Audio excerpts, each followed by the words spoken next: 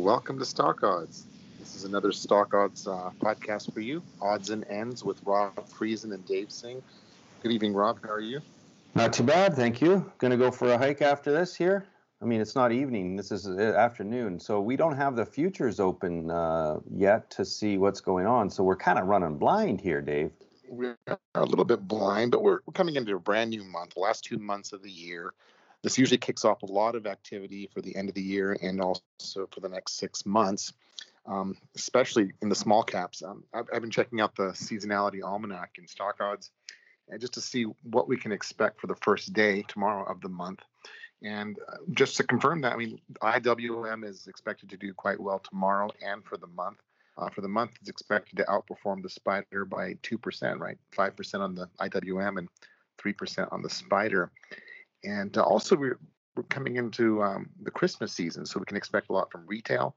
So I want to get your thoughts on that as well. And we've had a big run in technology that's kind of exhausted. So there's some big themes here. Okay, let's pause for a moment with the Russell, because I think it's really critical for our listeners in making some money in November, because historically it's performed so well from November even through till April of the following year.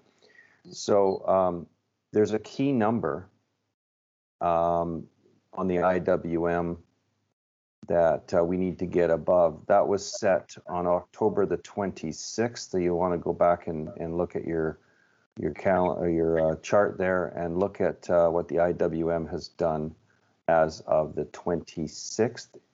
And if we can, launch above that, then we are clear sailing for going and testing the high that we had set back in March, I think, was kind of when it rolled over and had been in a channel ever since. So we still haven't broken out of this long channel that we've had all year. But if we can clear the October 26th, there should be a lot of follow through, getting us back towards that high, because it'll be 5-6 months in coming here, right? So you can see a lot of anticipation, especially on the back of what normally happens in November. So this is going to be very interesting how this all kind of comes together. Okay. Good. And that level's about 230 on the IWM, so we're not very far from it. It'd be interesting to see if we can break through that. Great. How about retail? I mean, we're starting the Christmas shopping season has started back in August if you go to a Costco, but this is typically the time that retail stocks outperform. I was watching the XRT. That's expected to do well this month too, kind of like the small caps. What are your thoughts on that? Well, the problem with some of these ETFs is you have to boil down what's actually inside them as well. So if we take a look at, let's say, the top holdings in the XRT, that could give us some indication of what the merits to that breakout might be, kind of thing, because we've also been in a little bit of a descending channel with that one, right? Mm-hmm. With the XRT itself. So I don't want to use it for a proxy or use it for a hedge unless I kind of understand more what's going on with it. So I'm just going to put this in here and remind myself of what is in it. Well, I'm looking at the top 10 holdings. We've got Etsy, Buckle, Revolve, DoorDash, Boot Barn, CarMax, Carvana, Car Parts, American Eagle Outfitters, and Signet Jewelers. Some of these are mall location stores. 3 of them have to do with automotive, used cars. So it's a little mixed there. Well, yeah, I mean, let's see, what is... Yeah, some of it's more probably been under pressure because of this, reopening trade versus stay at home, mm-hmm. right? Like, as people are expected to get back out there, maybe some of those stocks that were so much in the lead as far as the stay-home economy just, pulled back and really hurt this performance. But yeah, I agree with you. It's definitely something to watch. And as far as that goes, year over year, we're making new highs on the things like Etsy and things like that. So I mean, they're in the top 10. Might be, some leadership there. That's good. I have concern here about the FOMC, which is next week. So they're supposed to mention about this taper, which could start as early as November, 15 billion a month, which isn't a massive number, but that would continue until June of 2022. And so, this may be a case where the market shrugs that off and just continues to power up, going, well, we'll deal with midterm elections and next year we'll deal with that when it comes, kind of thing. Like, it just seems that they really want to press the upside on this market.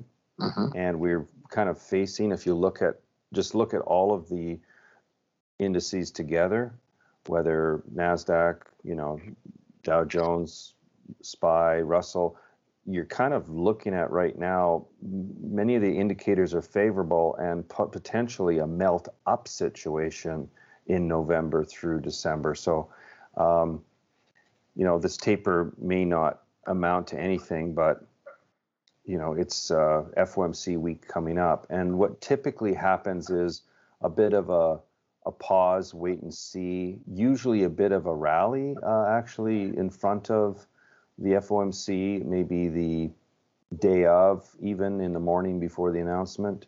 And then we have seen some great follow through previously after the announcement, but this is the one that's supposed to be like, we're listening for something to do with this taper schedule, right? So that's why it's going to be kind of a bit tricky. We do start off the first trading day of the month is also the first of the month, and that starts on a Monday. So there's potentially this nice turn of the month effect. We have on our seasonality calendar a bullish, sentiment for the first trading day of the month. Do you see anything that's flashing warning that we may have a down cycle? I know that like the futures aren't open yet and things like that, but we finished on such a strong note. It almost seems that people were trying to get ahead of, and we didn't have that sort of discount. Even the NASDAQ popped back on Friday, right? So, I mean, it's lagging a little bit behind some of the other ones at the moment, but, it did finish on a relatively good note, and we're looking, all the signs seem to be follow through, and up we go. Any arguments to that? No, and even things like Tesla as an indicator of risk appetite. I mean, that's had a huge rally in the past few days, like a last 3-day streak as well. I looked at the streak vault that you have in Stock Odds, and I typed in Tesla there. It's had a 3-day streak. I wanted to see what it's expected to do to continue to do well and continue to go up. Whereas the NASDAQ, it's expected to at least be flat or slightly up. So there is something to this follow through from, I think bigger than that is the turn of the month effect. That's really going to help push things through. And what's popping up here is sectors like biotech, XBI, IBB.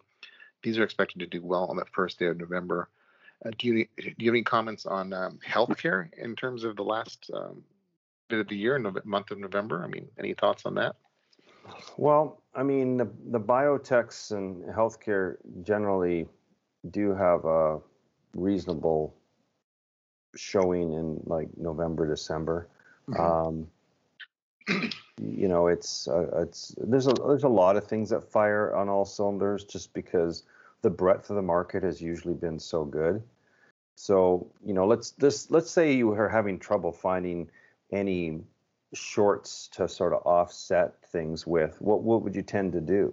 if you could just find good longs, but you didn't have a lot of shorts? How would you sort of protect yourself in case we had a surprise? Hmm. Any thoughts? I mean, I think it'd be safe to short some of the big cap, especially with this undercurrent of small cap outperformance. So, So how would you focus on identifying the larger market cap stocks that really don't have as much growth potential, as much upside as some of the smaller caps, some of the real growth names? Like, how would you identify, what would you screen for to find these boring, mature things? yeah, maybe PEG ratio or PE, some of the lower PE or lower PEG ratioed stocks. Uh, that could be one source. PEG is forward earnings of Yeah, 5-year divided by growth, right? yeah, price to earnings growth. That could be one way to identify some, but still in the large cap and mega cap arena. And I think really just the theme is the stuff that everyone wants to own and they're willing to pay a premium for at the open or just at the beginning of the month. They're going to want to buy Apple. They want to own Microsoft and Google. These are as safe a hedge to short, I think, as any. So how much are the inflation hedges in placed right now? Like, you think the focus is still going to be inflation? We don't have any arguments yet for oil to really retrace. We still got a bottleneck there. We've still got bottlenecks all across the consumer front and the commercial front trying to get things. We still have the log jam of containers and lack of employees, lack of, trucking, things like that. So you think the inflation hedges are still, in play here? I think they're still in play, but you have people like Janet Yellen still insisting that we're going to go back to 2% inflation rate, that this is transitory. I know Powell said the same thing, and somehow either that they're talking in their book or they just don't see it, but they really do feel like this is transitory. And Well, technology in the general, if you consumer is read going to feel, what's in front of them right now, right? It's just the same problem you have in trading in general. When something goes up, you think it's going to continue up forever. When it goes down, you think it's going to fall to zero. That's the sentiment that comes into play. It's very hard. It's very different than consumer mentality of going shopping and seeing a red tag sale. Because when you want an item and you have a red tag sale, you're going to be like, I'm all over it. I want that. And it's different because you're buying it, either with cash or credit, but you're not it doesn't matter if it goes to zero, you want the item. When it comes to the stock market, it's completely different. When something is going down and the fear element would come in and say it's going to go to zero. And it's really hard to get that discount mentality in place of like, hey, this is really attractive price, and have the forward looking that this thing can cycle back up. Plus, if you're using leverage, it even gets more difficult, right? To be in there buying discount, right? Or selling premium for that matter, right? Yeah. But I'm taking a look here at these very large cap stocks: Microsoft, Google, Tesla, and Visa, right? And the fact that they're doing so well with cloud and revenue and making money and growing their businesses, and these are technology derived businesses, these are actually deflationary a little bit longer term, maybe 6 months out, 1 year out. And the fact that they're doing so well, this could be a counter current to inflation. And like, look at Visa, right? That the fact that you can have things like Square and low cost ways of competition with Visa, um, these are all deflationary. So maybe people like Janet Yellen are correct. That this is Well, transitory and it's not going to go forever. there's a number of things that have to be brought into the equation when you're talking inflation, which is the velocity of the money and so on. And at this moment, we still haven't seen a massive rise in velocity. So in that sense, would agree with some parties that have talked about that. But the problem is that technology is really the argument for a decrease of expenses, right? A decrease of the cost of goods as technology improves. Well, with this massive bottleneck in chips, which every industry, almost every technology out there is using chips. And the big disruptor that could come in, which is not really a black swan because people are talking about it in kind of thinking about what might happen, and that is if China went and moved on Taiwan. You've got Taiwan Semiconductor is the largest foundry in the world as far as producing these chips. So that could cause that disruption of spiking inflation, even higher, and could be totally disruptive to technologies in general, right? Because like I said, most industries rely on technology of some sort, and chips are a big part of that. Correct. So that's why this thing is probably going to continue to, move higher, sort of adjusting for inflation, but also, looking forward to, the technology impact. And I think both parties can be right at the end of the day. The trouble is when, right? That's always the thing. Have you ever taken a trade where you were right, but you were early, so you were wrong? You were wrong, and then you were right? Have you ever done that? I think we all have, right? When is just as important as how much and right. Timing. What to buy. Timing is. I had this one trader that was like, I called him. I called him 2 days early. So everything he did, it was right, but he was 2 days early on it. And so he got run over. And it was just incredible. It was like persistent. 2 days early on everything. Because he was going after the volatility and sort of the reversals that he was expecting, but he was just early on it. So, good note to self, and that is you can have the right idea, and you can just be out of sync on timing completely. I guess that goes back to The Big Short too, right? Yeah. The right idea very early. But I think so. Keep an eye for our audience there. Keep an eye on the crypto. I think that some of that argument is hedging against inflation. I think that there's still so much of a risk-on mentality. Like we've come out of, even though you're seeing a taper talk, even though you're seeing a reduction of stimulus money and all the other different programs, the true effect of all of those, all of that quantitative printing, all that money on every aspect that's gone on, has that blown completely through, right? I don't think so. I think it's the same argument as the bottlenecks that have occurred now because of the lockdown. I think that none of that, or very, very little of it, has actually blown through yet, right? So what is going to happen yet before this is over? We could see a big melt up in the market. We could see a big repositioning of assets. As the longer this goes, the more people think it's going to be here forever. And, I think it's kind of like that chart on lumber. The lumber went straight up and straight back down to where it came from. But if you were caught on either side of that, either the seller on the way up or the buyer on the way down, you got run over. I mean, it was that steep on both sides. So that's probably what's going to happen. The market will be very, very steep for a long period of time. And then when it rolls over, everybody will have been taught how to continuously buy dips.